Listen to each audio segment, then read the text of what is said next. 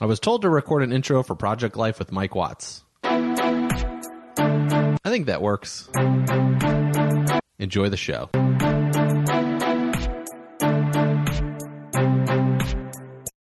Hello, welcome back to Project Life with Mike Watts. This is Mike Watts, right? Yes, I guess so. Today, I want to tell you about how I just booked, Kate and I are going to London to see the Adele concert on June 29th or so, somewhere around that. I just booked us our tickets to go there, and I do this a lot, and I've talked a lot about this on videos, using points and credit card points and getting airline points, etc., to make this happen and for these trips. And we are going for we're leaving on the 26th. We're coming back on the 1st of July. And the whole trip, at this moment in time, I am waiting to book the last tickets, but for the flights, I'm waiting for points to transfer into the airline company, and then I'll take care of it and pay for it. But the whole trip is costing us about $1,000. That entire $1,000 is going to taxes for the airline tickets. That's it. Like, I'm not spending it on the airline fees. I'm not spending it on anything else. And it's all because of using points. And this includes an economy premium on Virgin America. And this also includes, because they didn't have any business class available. And this also includes business class on the way home from London. So direct to Boston.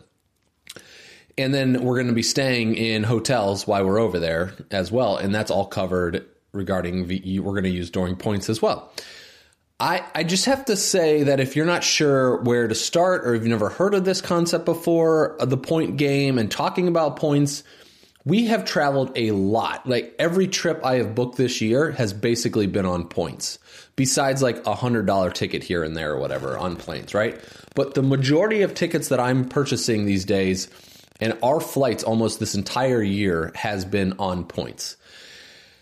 Now, how does this actually work, right? Number one, I don't actually travel on one airline anymore. I used to, like American Airlines used to be. I try to get as many flights on there. I used to go out of my way to fly that. Now it's like just doing it what's convenient, because I don't travel enough to get like upper tier status with any of the airlines.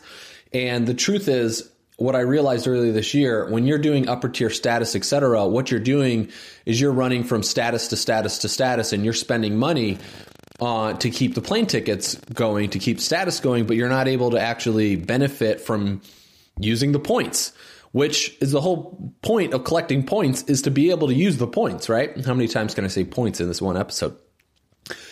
So this is for me. That doesn't mean for everybody. Somebody that travels all the time, they need to be able to do that, right? They need to be able to, anyone that's traveling all the time needs to be able to use,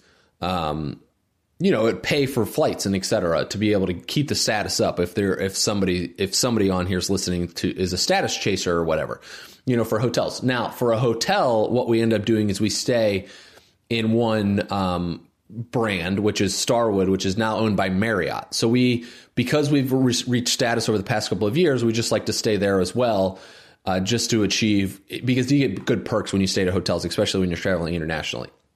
Not so much domestically, but international does great when it comes to upgrades for hotels and et cetera like that, when you have a status with it.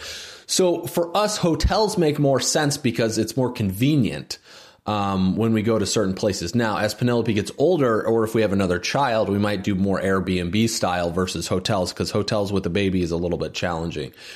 So how do I make this easy and convenient for people to figure out? You got to start simple, right? And starting simple, because right now I used to not be able to get credit cards because my credit score was too low. So I learned how to rebuild my credit, is how I was able to do it. Now my credit score is over 800. A couple of years ago, it was in the 600s. So I spent a couple times doing it, and I have probably 15 open credit cards, 10 open credit cards. Probably about 10 open credit cards is correct. But that doesn't mean they have money on all of them, right? So some of them have zero balances, and they do all year long. But I open and close the cards based off when new bonuses come about to get the points. So what do I mean by that? Like Starwood SPG American Express card. It's a purple card. It's a Starwood Preferred Guest card. This is a great card that you can transfer the points to airlines and stuff. So they have a 30,000 bonus points for spending $3,000 in 90 days, something like that, right? Most cards have that as well. So I always sign up for a card that has a bonus. I never sign up for those cards in the department stores. Those are just you're just wasting money. Like there's no value to those, it depends on what your goals are in life as well too, right? If it's travel, you want to make sure that you're getting travel rewards and you want to make sure you're able to get it on a much higher scale. All right, so that's what I'm talking about, like the SPG. What do I mean by higher scale? The fact that you can use the points for airlines as well as hotels. Now, if this is brand new, it's going to be a little overwhelming. It's still overwhelming to me, and I've been doing this for 5 or 6 years. But each month, I'm figuring new things out and being able to transfer points. And then if you want to, that has about $100 a year annual fee, but it's worth it if I'm putting a lot of money on that. So we also have it for business and personal. Right, we put everything that we do on credit cards. Now, I'm saying you have to kind of be able to manage your money in this situation. And I'm not a big believer that you pay cash for everything. I don't think that's correct because I want to be able to travel for free.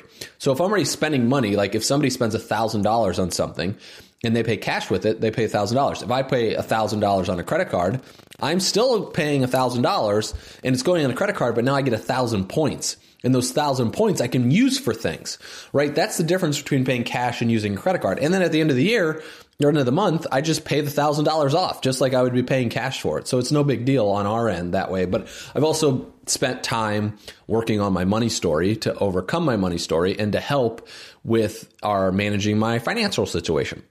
So an SPG, and if you have a little bit of a higher not risk tolerance, but ability, like American Express Platinum are great cards. That's a higher annual fee of about $500, but it gives you back like baggage fees and stuff like that when you're traveling. So you're able to get reimbursed for there, and then you can move those points into airlines or hotels or whatever. So, and they also have a higher point. Like I think right now their plan is like 75,000 points or something like that bonus. And then that's the card I use for any time we book airline tickets. For when we travel. And then if you use their travel company to book your tickets, you actually get a discount. So it actually works out pretty well.